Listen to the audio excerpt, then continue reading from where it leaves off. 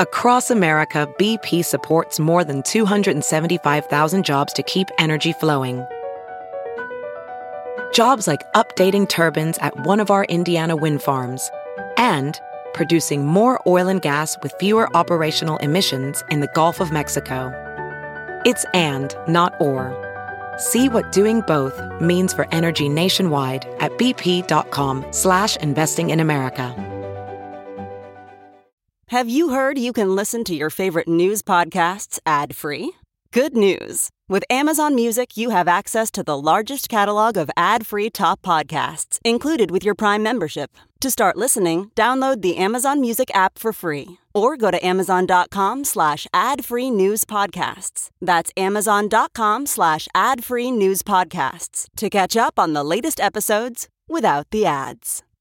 Deborah's home was stolen. No, I don't mean thieves stole stuff. I mean scammers literally stole her home. The FBI calls title theft one of the fastest growing white-collar crimes. And this story is why you need Home Title Lock. Deborah says criminals found the title to our home online and filed fraudulent documents claiming they owned our home. Wait, it gets worse.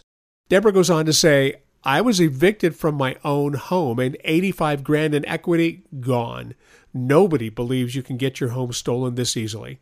This is why you need Home Title Lock, because no insurance or bank protects your home from title theft. First things first, go to HometitleLock.com and register your address to see if your home's title has been tampered with.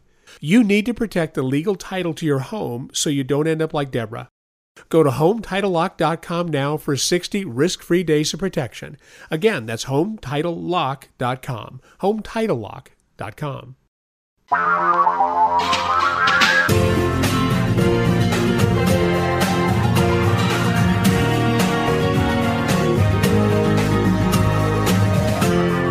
This is the Thom Hartmann Program. Hello, everybody.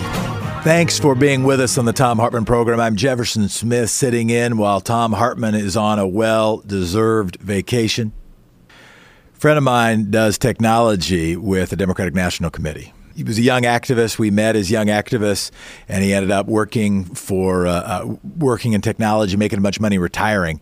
And he's bottom-up democracy guy. Say, hey, how do we actually try to have a more progressive future? And he decided the job he would take was use his technology skills. He didn't need the money, but use his technology skills to try to build grassroots tools for the Democratic Party.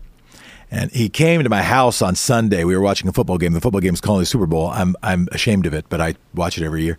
Actually, I watched the last 5 minutes. I host people to watch it. He was one of them. But he told me when he came, he says, Jeff, I might have to duck out at some point because I'm on call in case anything happens with Iowa. And we said, of course there's nothing going to happen in Iowa. They've been doing this a long time. Everything's going to be easy. It's going to be. Sends me a text last night. Says, Jeff, someday I have stories to tell you. And I texted back and said, how about someday is now? How about someday is today? You know what he texted back? Ha ha. Didn't even give me an emoji. Not even any emojis. Just ha ha. No scoop. No story. Just a ha ha. Humph. Friend of mine asked the question, what is the most barbarous relic? The Iowa caucus, the Electoral College, Senate apportionment, or lifetime appointed Supreme Court judges? The State of the Union, well, it's all torn up. We also have partial results from Iowa. We do now know, Lamar Alexander told us before, and now we know in more full throat, what the case for re-election of the current president is. And we will talk about that.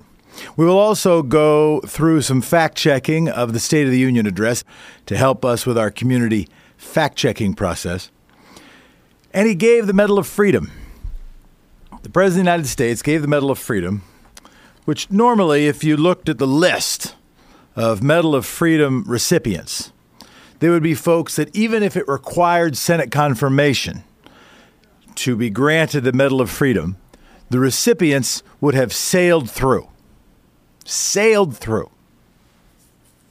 It is now fair to say The Medal of Freedom recipient has earned the medal. Can we say earned? Whose Senate confirmation, if such a thing were required, would not sail through. I'm talking, of course, about Rush Limbaugh. I come here not to insult Caesar nor to bury him, but to go through some facts and to also congratulate right-wing talk radio for over the last, let's call it 35 years, winning.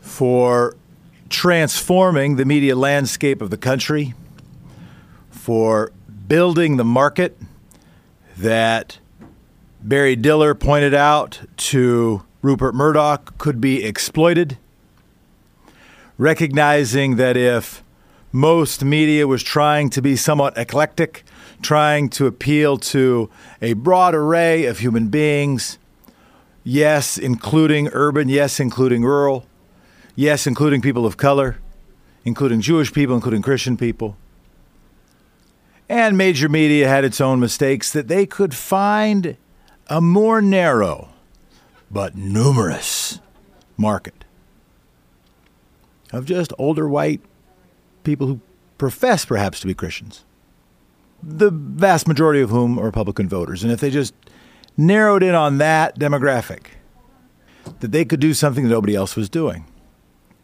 And they learned that lesson from someone who's now the Medal of Freedom recipient. Let's go through some of the facts that may have earned Rush Limbaugh this distinction. During a series of public appearances he called the Rush to Excellence Tour from 1989 to 1991, Limbaugh joked about AIDS and suicide, among other subjects, and declared that feminism was established so that unattractive, ugly broads could have easy access to the mainstream. Congratulations, Mr. Limbaugh. On a short-lived TV show in the 1990s, Limbaugh compared 12-year-old presidential daughter Chelsea Clinton to a dog and sarcastically apologized for having previously called Amy Carter, daughter of President Jimmy Carter, the most unattractive presidential daughter in the history of the country. Congratulations, Mr. Limbaugh. Limbaugh's history of racist invective includes him saying the NFL all too often looks like a game between the Bloods and the Crips without any weapons, and dismissing the suffering of all Native Americans by claiming Holocaust, 90 million Indians, only 4 million left, they all have casinos, what's to complain about? Congratulations, Mr. Limbaugh. He also has frequently, mocked human suffering, ranging from victims of natural disasters to those living in extreme poverty.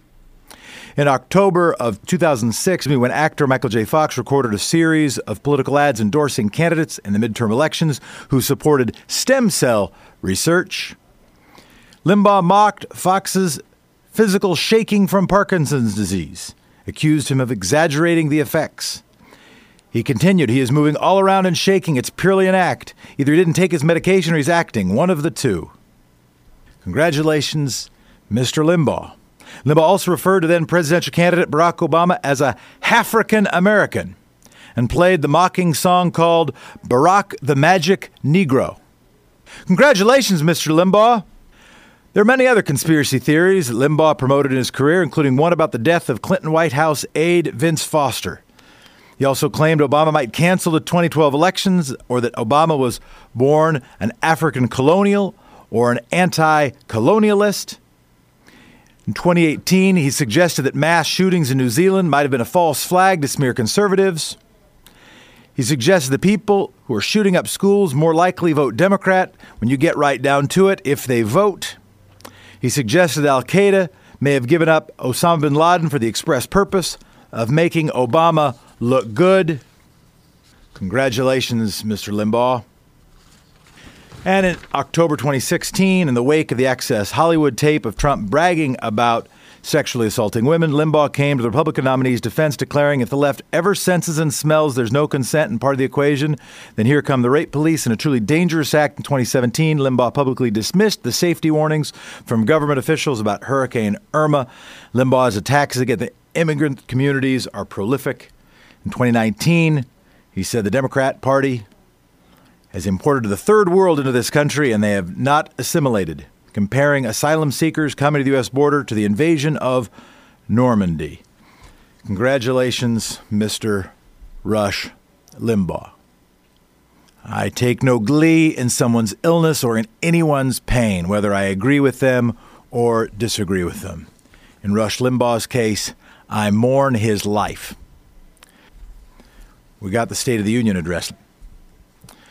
We learned, if we didn't have a decent inkling already, the president's case to get 4 more years.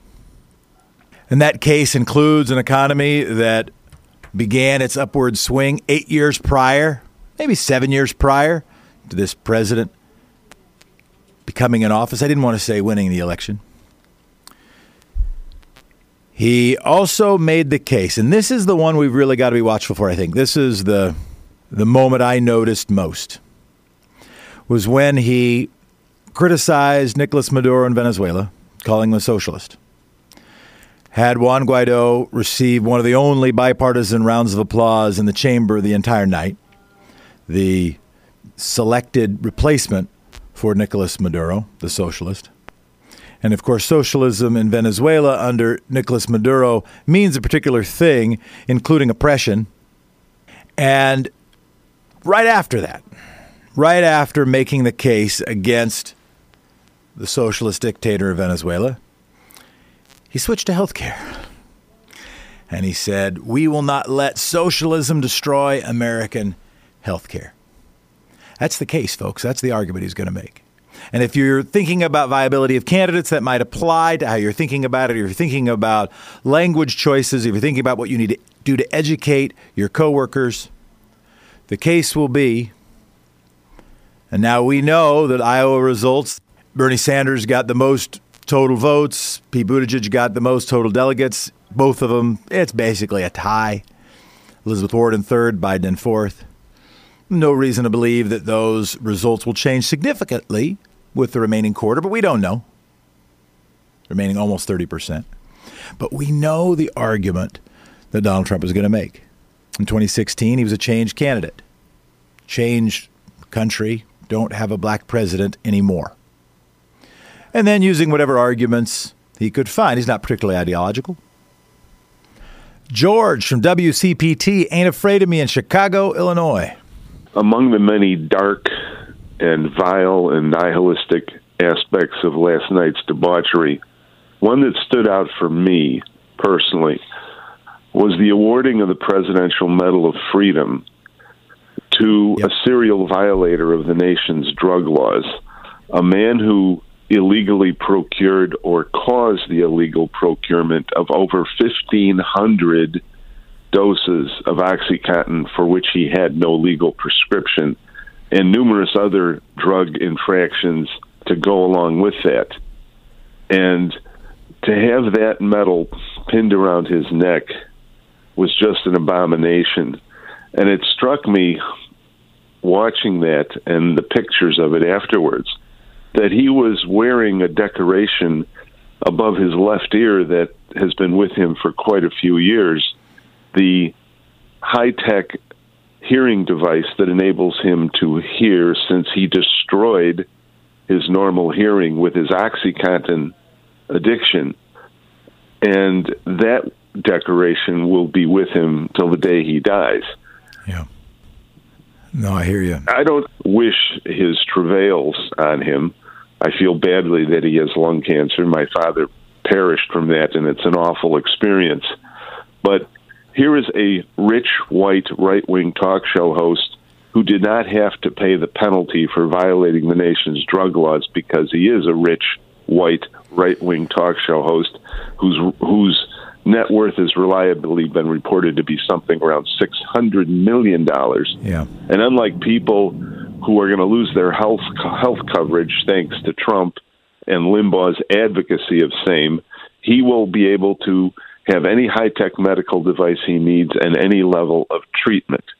That's where we are as a nation today. Thank you, George. Appreciate the call. And let me respond. So I do think at the end, I found myself nodding my head. My disappointment, one of my great disappointments about Limbaugh is that he himself needed forgiveness, but his methodology and ideology was not one that was forgiving of people who didn't have the same boots that provided the same straps that he and many of us have been given.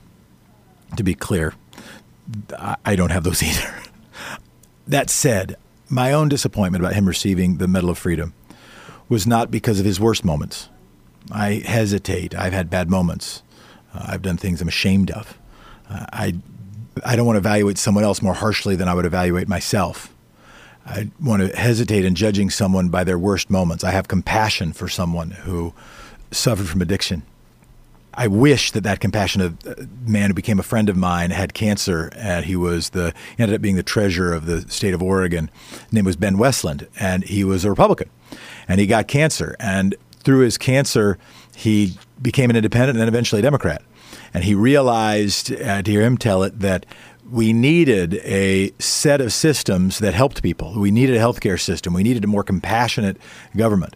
And that impacted his political trajectory. He recovered from cancer, but then it relapsed and he ended up passing away, but not until he had been elected treasurer of our state. And the way I think about Rush Limbaugh's OxyContin addiction is not, oh, how dare he violate the drug laws. Other people have violated drug laws in this country that I wish weren't locked up in prison for the rest of their lives. You did make the point about how he had a certain type of privilege to evade punishment for that, but that he didn't acknowledge that privilege and then use some of it to try to benefit others or have some epiphany around how the world should treat other people. That I do critique. But my bigger critique of him receiving the Medal of Freedom is not based on his worst moments. We all have worst moments. Every single person listening has a worst moment or a flaw or something we're not proud of. And that doesn't mean we're not worthy of love or even worthy of praise. But that Rush Limbaugh's best moments, not his nadir, but his apotheosis, his peak, was something that was eroding democracy, that was dismantling or supporting, providing propaganda to those who would dismantle the middle class, that would deny climate change, and that would vilify those who would try to do something about it, who would insult people of different races, who would insult people of different ideologies, that was not only was soft on the biggest problems and really hard on the people, instead of doing the opposite, which is really gripping with the problems we got to face, but trying to love one another. I share with you not wanting to kick dirt on anyone and not wanting to revel in anyone's pain, and yet I mourn his life and how it was spent.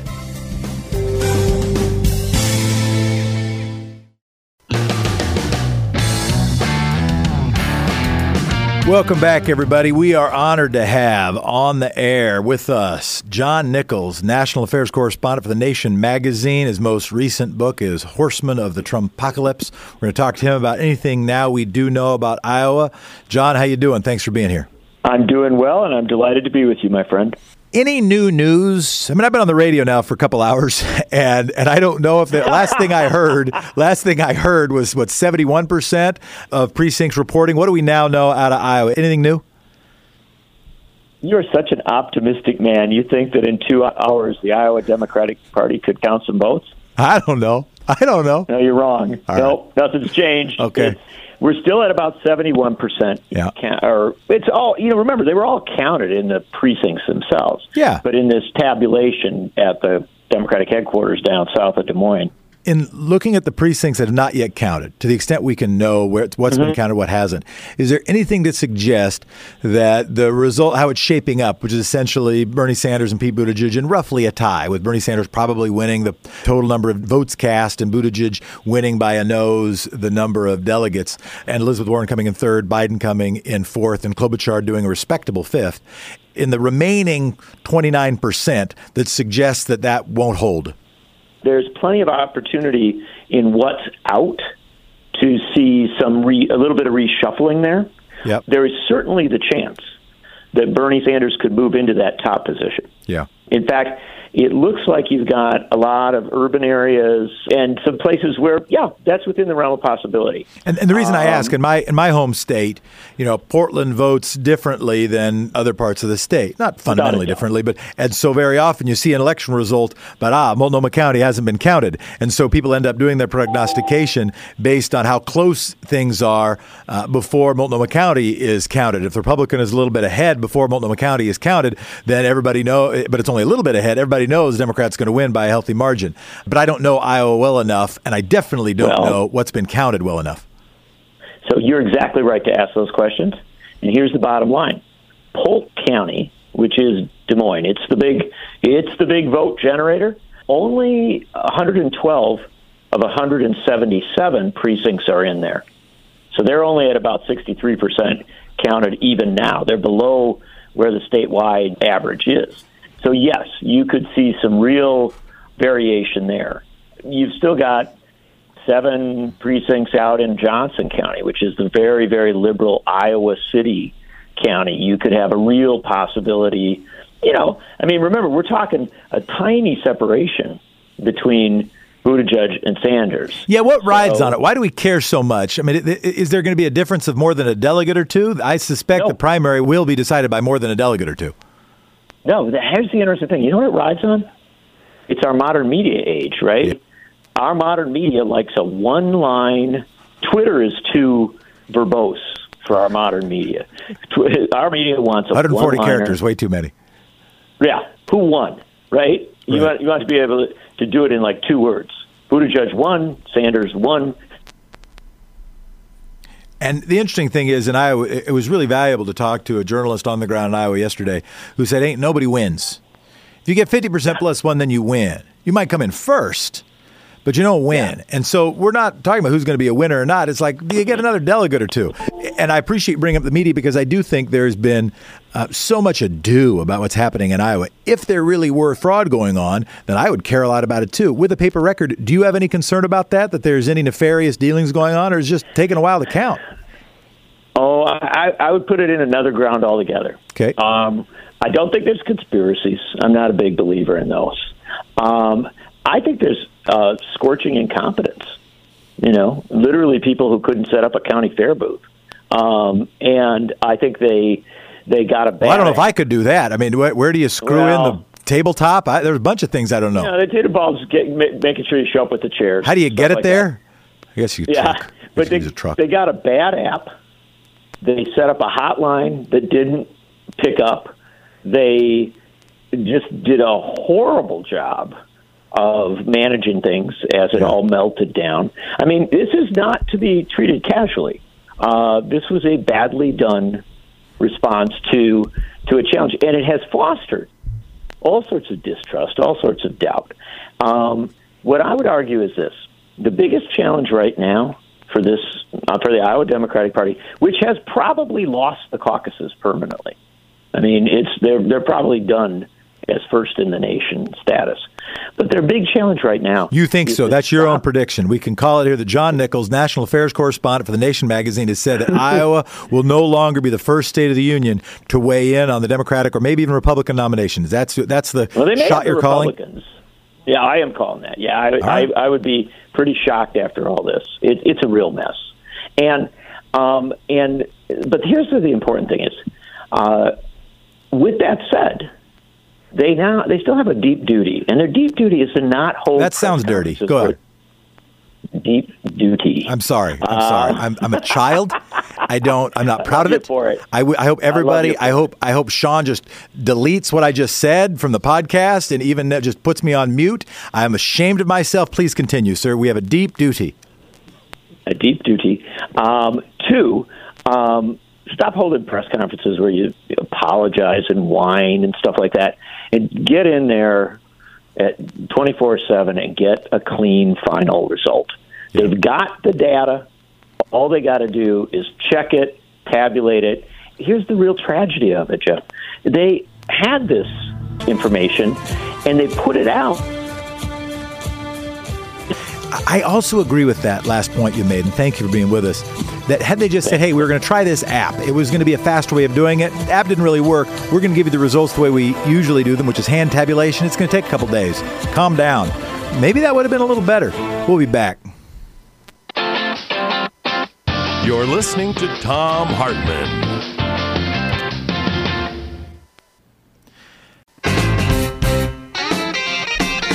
I think we did learn something. And I think what we did learn is there are at least 5 candidates who ain't going away in the next couple days.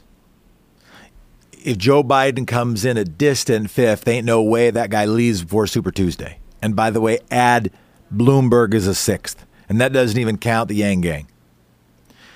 Not going away anytime soon. And that means that people who disagree 20% of the time and agree 80% of the time are going to be jostling, are going to be lying next to each other, talking next to each other, communicating, posting on social media, maybe showing up to caucuses, maybe showing up to vote. And we're going to have to figure out how to be together, how to interact. How do we want to do that? What's behavior that you would like to see modeled? What's something you have done? Or what's some behavior that you'd see that you don't want modeled? Do you think we need to call out a little bit and say, hey, let's have a movement that is a little smarter than that, a little more intentional than that? I didn't say nicer. Maybe you don't think it should be nicer. Maybe you think the distinctions are important and nasty memes are a part of trying to be distinct. Aaron from Tacoma, speak your piece. Good. I always want to say thank you for filling in for Tom and giving him that much-needed vacation. Just wanted to chime in on the caucus. We watched it all on mainstream media, MSNBC, CNN, and it all seemed very biased in favor to the mainstream candidates. And yeah, it was in what ways? Very interesting, focusing on Mayor Pete, focusing on Joe Biden. You mean the really coverage? Focus in on that. The coverage, yes. Sure. And so, being here in Washington State, we had a caucus up until this year. It is no longer a caucus state. We're now down to a primary. Yeah. And being involved in the previous caucus with Hillary and Bernie, it was very good community building. And that is something that we lack as a country is community building, person-to-person interactions, especially in the day and age of technology where everybody just wants to look at your phone, talk on Facebook, and not have eye-to-eye contact. Yeah, I think it sounds kind of fun. I was talking to my wife.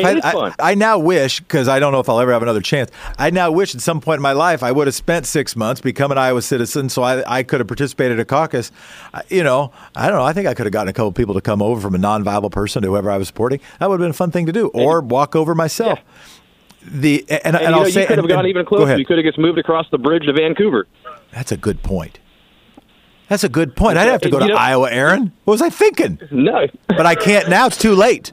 I firmly believe this will probably be the last caucus in general. And is that what the media wanted? Because obviously in the last term, in the last election when it was Bernie and Hillary, they were all against the caucus because Senator Sanders won. No, that's one of the things to remember, right? I mean, Bernie Sanders and my wife, I was a Bernie voter, my wife was a Hillary voter, and she thought caucuses were stupid. And she said, well, yeah, of course, good for Bernie Sanders for caucuses. He's got all this on the ground, on the foot, young people support that can, don't have to necessarily show up to work and they can go up and show up at the caucus. I mean, she had bad things to say, but the bad things to say she had included things that candidates like Bernie Sanders really liked, which is grassroots engagement and person-to-person contact, et cetera. Yeah, and it's very good. And, even though I was a diehard Bernie fan, I ended up voting for Hillary, Yeah. You have to do that, and that's the same thing we have to do this time. No matter who wins, we have to go out and vote for him to defeat the most dangerous president in American history, Donald Trump. Aaron, thanks for that word. Appreciate it. David from Canterbury, Connecticut, your turn. Hey, Jefferson, brother, how you doing? It's always good to hear you. Thanks, man. Talk about how we treat each other. It's right in my wheelhouse, Jeff. Yeah. I was a union organizer all my life, and I got a couple knots in my head to remind me of my old age. One of the things I was good at was talking to workers and teaching them, sort of being a teacher. And I think going forward, I'm a staunch Bernie supporter, so is my wife. But going forward, when we talk to each other, we have to, what I say to people is, the Democratic Party, no matter how you feel about it, is our only vessel, our way of changing this country. When you think about it, it's never going to happen with the Republican Party. It couldn't be used as a vehicle or a vessel by working people. It is our vessel. And we're not going to get there overnight. Revolution happens in stages, Jeff. And what I used to always wanted my working folks that I talked to remember was that we can always disagree on strategy, never on principle, but we can disagree on strategy. And I think going forward, we can see now where half the country is progressive, and we're going to change this party, Jeff. We're definitely going to change this party and its corruption. And what we're seeing now with the DNC, they can't help themselves, by being corrupted and inviting Bloomberg, changing the rules. It's disgusting, Jeff. What was your union? We're going to hold on to it, and we got to change that stuff. David, what was your union? Jeff. What was your union? I was in the New England Healthcare Employees Union, District 1199, a striking union, a fighting union, and a diverse union. Is that an SEIU affiliate now? Yeah, it is. Okay. Yeah, now we got Mary Kay, what's her name, who's a Biden middle-of-the-road type union leader heading up SEIU, and I totally disagree with her. And I've already put in my call to Washington, to her office. Please, let's not make the same mistake we made the last time. If we take a middle-of-the-roader and we take a Biden, something like that, it's a mistake, Jeff. It's the same mistake we've made for a long, long time. And at the same time, I also appreciate, David, not only appreciate your service and your call and your listening, but also about kind of how we treat each other. We can disagree on let's disagree on strategy. Part of why this is at home for me. Okay, My wife's hero, and I'm not exaggerating. My wife's hero is Hillary Clinton. And my wife's politics on policy, roughly similar to mine. But she makes a compelling case that it matters that this country has never had a woman president. She makes a compelling case. I get that. I voted for Hillary. Right. No. The abuse, I'll call it abuse because I've seen it. And that includes by people who've supported me for stuff. The abuse she's received by supporters of actually the candidate I voted for in the primary in 2016 has hurt her so much. Has given her such real pain that it's lasting. How should we deal with that kind of stuff? Like I said, we do this in segments. We do this going forward in convincing people that we're going to change this country. We're sticking together, like you do in the union, and moving the question forward a little bit at a time. It's not going to happen overnight. So imagine this Valentine's Day story is you. You're parked outside the restaurant where you're meeting your date in 10 minutes, and glancing in the mirror, you notice those wrinkles and large under-eye bags, and you rummage through your bag thinking, where's my secret weapon? And there it is, Plexiderm. You apply the clear serum under your eyes, and boom, 2 minutes later, you start seeing the under-eye bags and wrinkles disappearing right in front of your eyes. You'll look years younger. Plexiderm is the clinically studied serum that visibly eliminates your wrinkles, crow's feet, and under-eye bags in just minutes. It's the Valentine's Day gift you give yourself. Go to tryplexiderm.com and enter VOICES for half off, 50% off, plus an extra $10 off. Again, enter VOICES at tryplexiderm.com for 50% off, plus an extra $10 off. This offer is also available by calling 1-800-685-1292 and mentioning the code VOICES. Plexiderm is backed by a 30-day money-back guarantee, so to get my special discount, enter VOICES at tryplexiderm.com.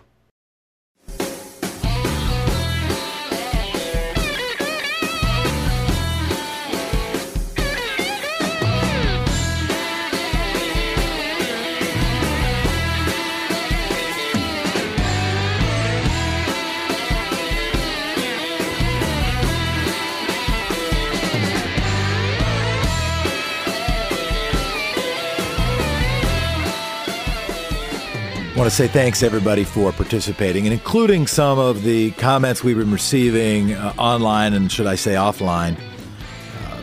Really want to say thanks to Jennifer, who was listening yesterday, who made the case for Bernie Sanders' viability, made a powerful case for it, and then used an article as evidence, the recording of Donald Trump saying in 2016 that Bernie Sanders was the candidate he didn't want to run against. And then there was some back and forth about that. And I want to share that because I thought it was somewhat elucidating. I think it was 61% of Iowa voters last night in entrance polls said that they were evaluating candidates based on their ability to beat Donald Trump. 37% based on if they liked their policies well enough, or if they liked their policies best, should we say. The case for Bernie Sanders' viability is a strong one. He has built a historically strong grassroots movement. Unseen, untold. I mean, Howard Dean initiated some of this. Barack Obama carried it forward, and Bernie Sanders has gone further in massive online donation support. He makes the case for wealth disparities and disrupting oligarchy maybe better than anybody has made in 50 years. There is another case as well. I just want to offer both sides. Not both sides with Charlottesville racists on one side, to be clear, just with different analyses of viability.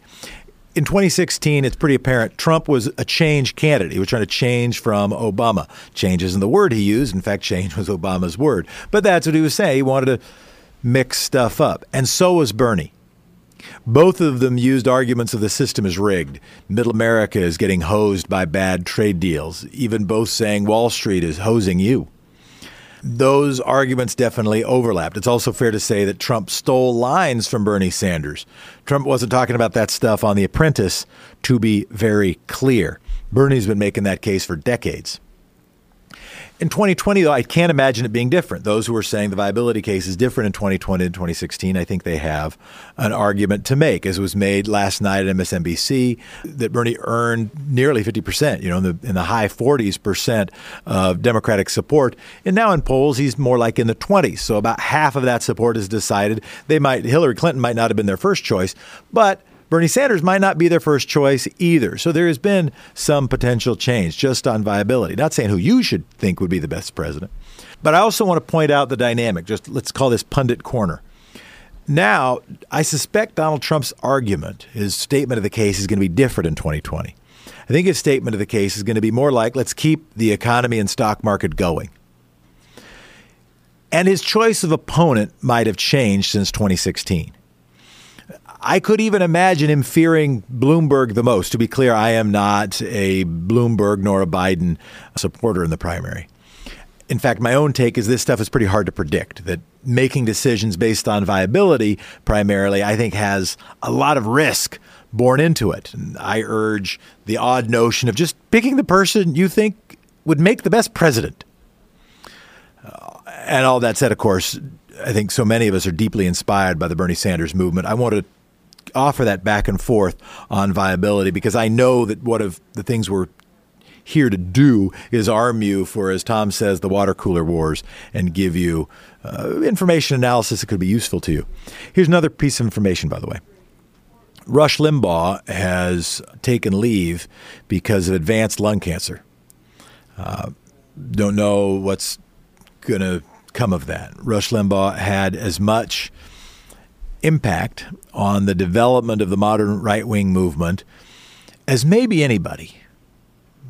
The Koch brothers, Ronald Reagan, there'd be other people who would be up there with him, but as maybe anybody. He, in some respects, saved AM radio. Others would say he did the opposite of that.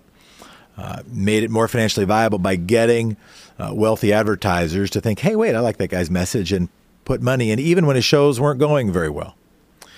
But they liked the idea of cutting their own taxes and reducing their regulation. He combined the oligarchs' economic message with the borderline racists' social message, and united the Southern strategy and the tax cut Republicans together using mass media. Demonstrated that market could then be exploited by Rupert Murdoch at the suggestion of Barry Diller. And they made Fox News, which has become the most powerful propaganda machine this country has ever seen. I do not cheer at the pain of another human being. I will not dance on someone's grave if they pass. I will, however, also mourn the life of Rush Limbaugh. Chris from Stuyvesant, legendary neighborhood. Go ahead, Chris. How about we do a multi-state, rotating state instead of a single state? Addressing the issue for the handicapped people, obviously, I think should be number one. And then the other one is, again, the wealth inequality and the people who have to work. Why can we not make this into a 3-day national holiday? Let's do it nationally for the main vote, too. But especially with this kind of a caucus, a civics thing, name one of these buy a mattress president days. Let's sacrifice on the altar of liberty, say, for voting for a 3-day holiday instead of buying a discount mattress and apply it that way. Chris, thank you so much for calling in. Also want to say, heck yes, plug. I still remember when I was in law school reading an article in Atlantic, pretty sure it was Atlantic, about moving voting to Veterans Day. It wouldn't have to be Veterans Day, but you could find one of these mattress holidays, one of these sort of white sale holidays.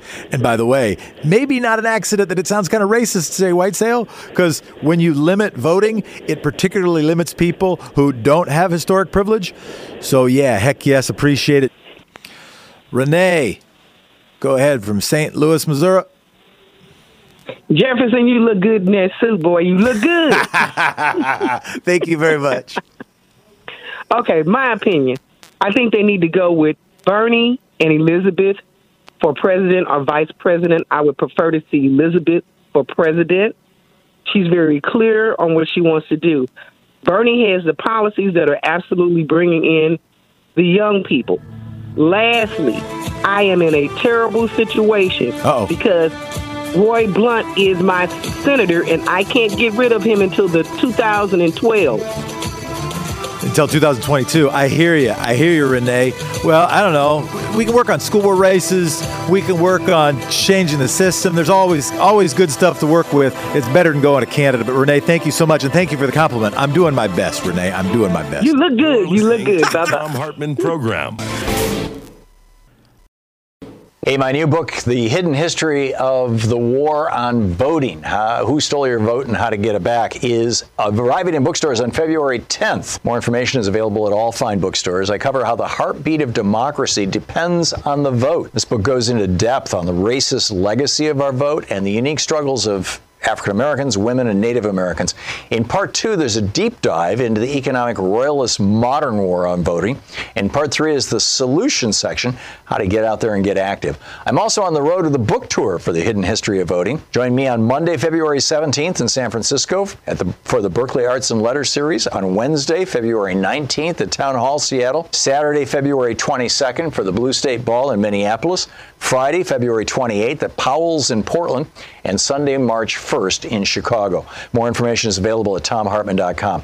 This book is the third in the series after The Hidden History of Guns and the Second Amendment and The Hidden History of the Supreme Court and the Betrayal of America. Some tweets that we got in. You can tweet at me at Jefferson D. Smith. You can tweet the show at Tom_Hartman. From Metropolitan Resistor, Jefferson D. Smith, hope you will stress today the illusionary imagery from last night's State of the Union, spelled so too. How plenty of people of color, including a centenarian Tuskegee Airman, got applause and pats on the back, but the only official honor was bestowed upon Rush Limbaugh. We will stress it today, and thank you for letting us do it. Also, want to say thanks to Carol, who said a bunch of things, including how long before King Donald decides the Washington Post and the New York Times are enemies of the state, how long before protesters will be facing an angry National Guard. If one is not frightened by all of this, they are not paying attention. Also want to say thanks to T-Daddy. Keeping it real, says T-Daddy. T-Daddy's words, not mine. Trying, though. Do you think the GOP's had any confidence that Pence could win this election if Trump was removed? Being that this trial is nothing but a power play by Mitch, I think that is the case. I do think that they thought primarily about politics, their own and statewide. And this is why I talk about the Red Wall and the building of the Red Wall being more important than the election of Donald Trump. That the propaganda enterprise of Fox News, right-wing talk radio, yes, the American Legislative Exchange Council, yes, the array of Drudge Reports, etc., the mechanism that they built is more important for the success of their movement than a single president. But even if you say that, say, well, why don't they just swap that person out and replace someone else? Well, because Donald Trump understood that's who the party was. Remember, there was in 2016 a significant quasi-academic debate about the thesis, quote, the party decides, end quote. Does the party decide? The thesis that typically could predict who a primary winner was going to be, which is the party apparatus. You could define the party apparatus in various ways. That would define who the nominee would be for the Republican Party and the Democratic Party. There's great gnashing of teeth and analysis about whether Bernie Sanders' unexpected success didn't win but got tons of votes, whether that indicated, well, maybe the party doesn't decide. He was not the presumptive nominee, and whether Donald Trump clearly was not the presumptive nominee if that demonstrated that the party didn't decide in the Republican Party. I just think about it differently. I think that the party now of the Republican Party is, in fact, the media mechanism, is, in fact, the media machine. It's connected to its funding machine. But the Chamber of Commerce doesn't run the whole thing. They will run enough, however, that if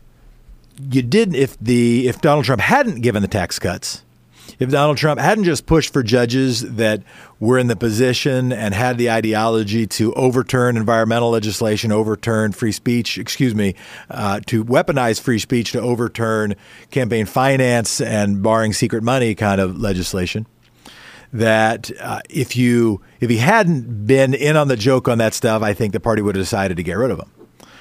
But if they had toppled Trump, they would have had a significant primary problem. We also know that. I also think that would have led to an energy problem in the general. So, yeah, I think they stuck with him for politics as well as for anything else. But remember, he's not the head of the snake. He's the rattler. Dave from San Francisco. Especially appreciated the very beginning when you were running through the Limbaugh material, his long history of actually providing information to the public that was not toward liberty, but actually toward intolerance and subjugation. Have you ever paid much attention to old Operation Gladio? No. Well, after World War II, when the Nazis were on the run, there was a rat line that was developed not only by the CIA, but by the corporate industrialists that backed the Nazis. And they put the top Nazis throughout the world into positions of power. Instead of putting them into dark holes where they could hide for decades, they actually put them into positions of power. And Gladio is this ugly situation of where the Nazi gold really ended up and the financing of tolerance after World War II. And there was a book that was written during World War II called Undercover. And it goes through a whole bunch of catchphrases. And when you start listening to Rush Limbaugh's shows, especially from the very beginning, I mean, he still spouts the same Nazi propaganda of the Bund. Undercover was a book about the Bund, which was the propaganda wings throughout the world. When the Nazis wanted to conquer nations, they would send in propaganda teams to subtly shift the people's will so that they would be willing to accept fascism. And so if you were to find a copy of Undercover, and it's something you can still find in yard sales, when you start looking at Rush Limbaugh's financial backing, there were 3 or 4 corporations in America. There was Prudential Life Insurance, there was Ford, General Motors, and so there were corporate vice presidents of those corporations in the 1980s, in the 70s and 80s, when Limbaugh got started, who bought him time, like in a 5-year plan, on hundreds of stations at a time. And they knew that he was not going to be able, he was like a loss leader. I used to sell advertising in the 90s, and he was still $25 a minute. When others, a gas station was $200 a minute, Rush Limbaugh was $25 a minute because nobody wanted to touch him. But he was bought. He had airtime bought in advance, 5 years in advance, 10 years in advance. This is a hugely important point. There's a hugely important point. There's a mythology about Limbaugh that somehow it was merely his talent and the appeal of his message that made it work. There was significant investment. In fact, Tom and I were having lunch, and he told me the story of Sean Hannity, and he said that Hannity started out as a sub for Limbaugh, and then huge pockets of money stepped in and said, "Hey, let's make Hannity the next guy." And Tom used an opportunity to say something nice about me and said, "Well, too bad for you. There aren't a bunch of billionaires." I don't say that to plug myself. I say that I have been watching and reading, hadn't read Undercover, but yeah, I read Limbaugh's book and know that there were big financiers that stuck with him early on when people didn't want to touch him, and when people would go after him for racism. Instead of what happens very often on the left, somebody gets deplatformed, somebody makes a mistake, they try to kill whatever they're doing. That they didn't let that happen to Limbaugh. They gave him a couple of decades and eventually helped transform the country. Well, that's right. Yeah, generations have been brought up with this spew, and they take it as normal, when in fact, back in the 70s and 80s, when he got started, there were people that they couldn't get rid of him because these corporate and I actually wonder if they didn't use Nazi gold to buy time because these corporate vice presidents had a lot of explaining to do where they were getting the money to be able to buy this time 5 years in advance. Yeah. But well, I don't think Prudential Life Insurance needed Nazi gold to have a bunch of money. I think they got insurance premiums, etc. Thank you so much. I want to take some other calls, but I will check out Undercover, or at least I don't want to promise to do it because I don't want to break that promise. Rob from Mesa, Arizona, you are on Free Speech TV. We got to start chanting, lock him up at the rallies. I want to see a candidate, no matter who we get, to just tell him he's a liar to his face. It's proven. And even if we don't do that, we need to chant, lock him up. We need to fight this organized crime party, and that's what they are. And we can prove that too, because what are they doing on each state level? They're throwing people off the ballots. They're trying to suppress the vote, and that's how organized crime works. They try to cheat, and they're just trying to cheat. So we need to have our candidates call them liars to their face, and basically have them lock them up. So I'd like to see a candidate come out and basically say, "Yeah, I'm going to pursue this. We're not going to let this drop," because if he's committed a crime and the Department of Justice won't go after him until after he's out of office, well, once he's out of office, he's fair game. I appreciate it, Rob. I heard a couple things, and thank you for the kind word, and also thanks for engaging. I heard a couple things that you said that I want to pull out. One is that there should be vigor in going after Donald Trump and his Confederates for criminal activity. And the other thing I heard you say is that vigor should include both indictments after the election or indictments after Donald Trump is no longer president. Maybe that's in a year, maybe that's in 5 years. And that candidates should talk about that. Absolutely agree there needs to be vigor. Absolutely agree there needs to be accountability in the White House. And if we don't have accountability in the White House, we got a real problem. I'm going to be mealy-mouthed in my response. I'll just let your statement be the statement.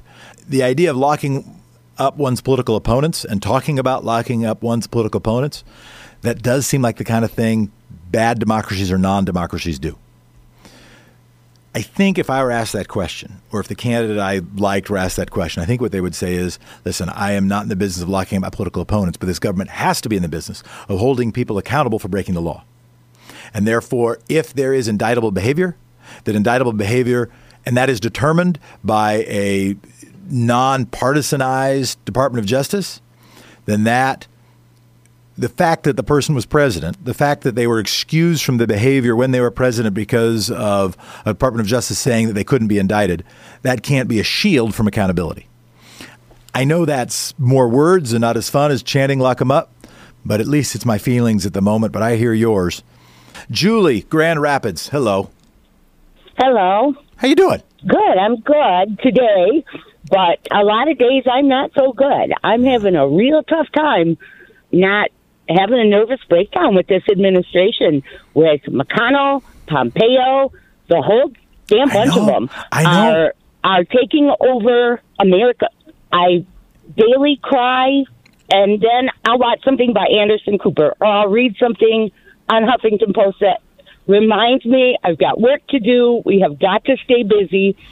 Saturday here in Grand Rapids, in downtown in our Rosa Parks Circle, we'll have a Black History walking tour. Terrific. Children's painting in the park, and it'll be fully integrated. It's so beautiful to come out in our city and see everybody working together. I know it's not as dire as it seems, but these people are driving me crazy. They are making me physically ill on a daily basis. Yeah, it can be crazy making, and I here with you. And what a wonderful way to spend the energy, to honor the good stuff in the world, to not retreat just to our anger, not merely to yell at the television, but use that energy as strength to fuel the pro-democracy movement. Heck yes! Deborah's home was stolen. No, I don't mean thieves stole stuff. I mean scammers literally stole her home.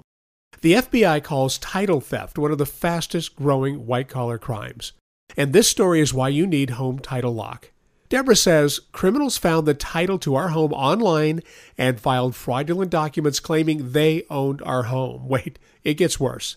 Deborah goes on to say, I was evicted from my own home and $85,000 in equity gone. Nobody believes you can get your home stolen this easily. This is why you need Home Title Lock, because no insurance or bank protects your home from title theft. First things first, go to HometitleLock.com and register your address to see if your home's title has been tampered with. You need to protect the legal title to your home so you don't end up like Deborah. Go to HometitleLock.com now for 60 risk-free days of protection.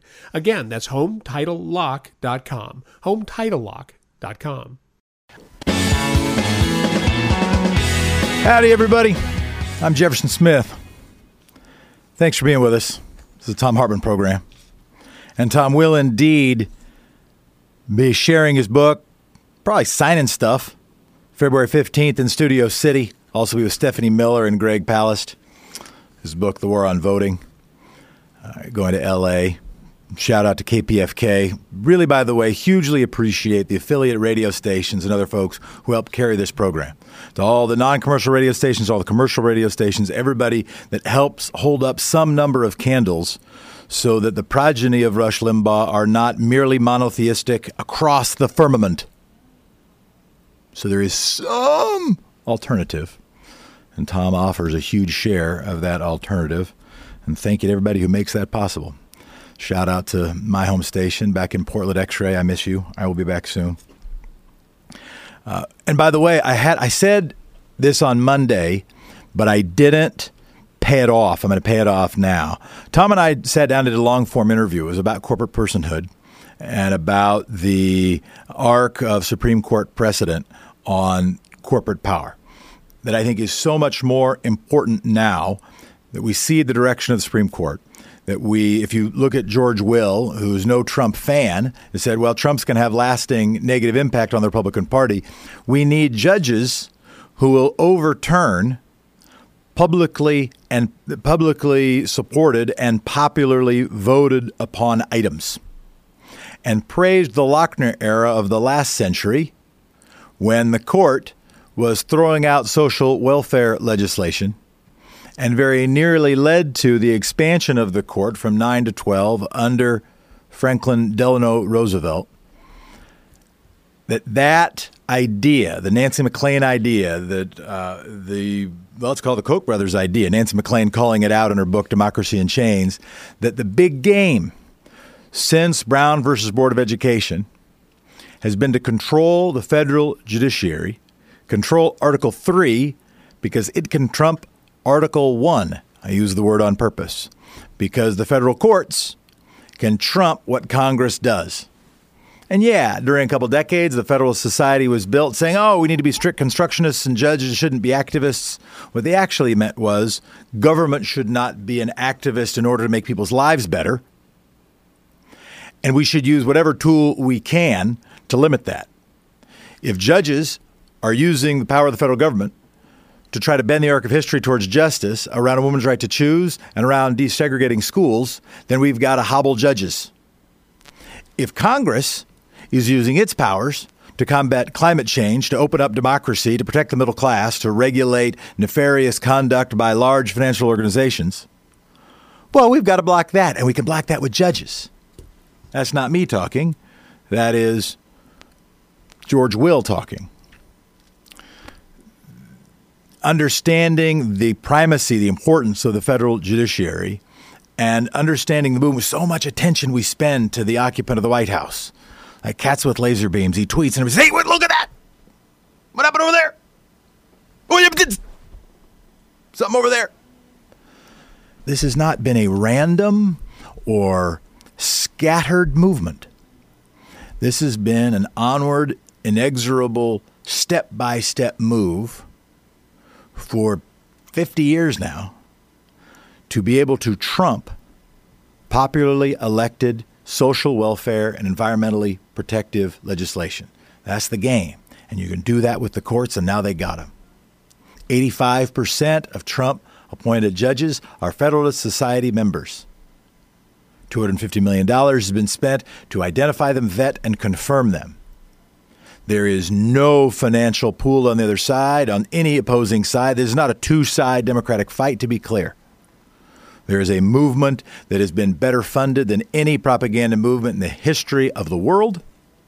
It's taken over the country, and now it has taken over the federal judiciary. Anyway, Tom and I had a chance to talk about that. Mostly him talking, mostly me asking questions. And I said we did that, but I didn't share where you could find it. You can find it at Democracy Nerd, which is a podcast we do.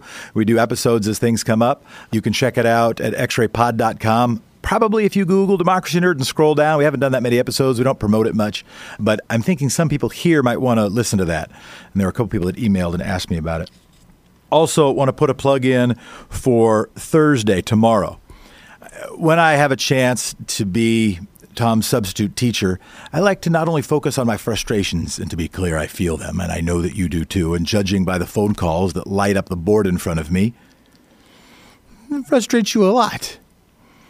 When you listen to a president of the United States stand in the halls of Congress bashing on illegal aliens and forgetting the words on the Statue of Liberty, I'm sure you get frustrated. I have to imagine at least a couple people yelled at the television. My wife yelled at the television.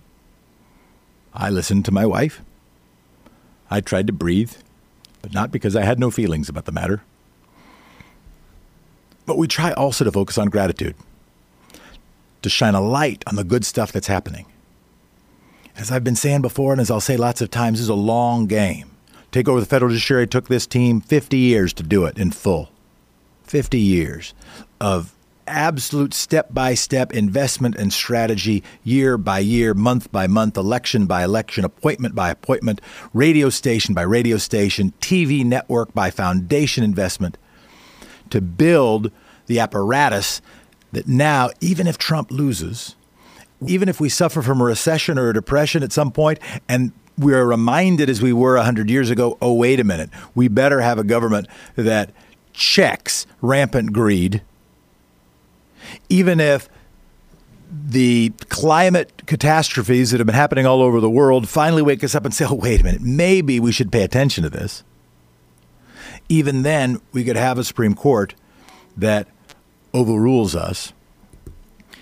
Recognize it's going to be a long exercise. And many of the victories we need to win will be at home. Many of the victories we will need to win will be in Mesa, Arizona, and Denver, Colorado, and Tafton, Pennsylvania, and Chicago, Illinois, and Madison, Wisconsin, and San Antonio, Texas, and San Francisco, California, and Portland, Oregon. Women's suffrage did not happen because Congress was ready to do it. It happened because it went state by state by state by state. Until then, it was a movement strong enough that a Congress and the president could not resist it. We've got to think big and also think home and work there. You've been listening to Thom Hartmann. For audio and video archives, visit thomhartmann.com.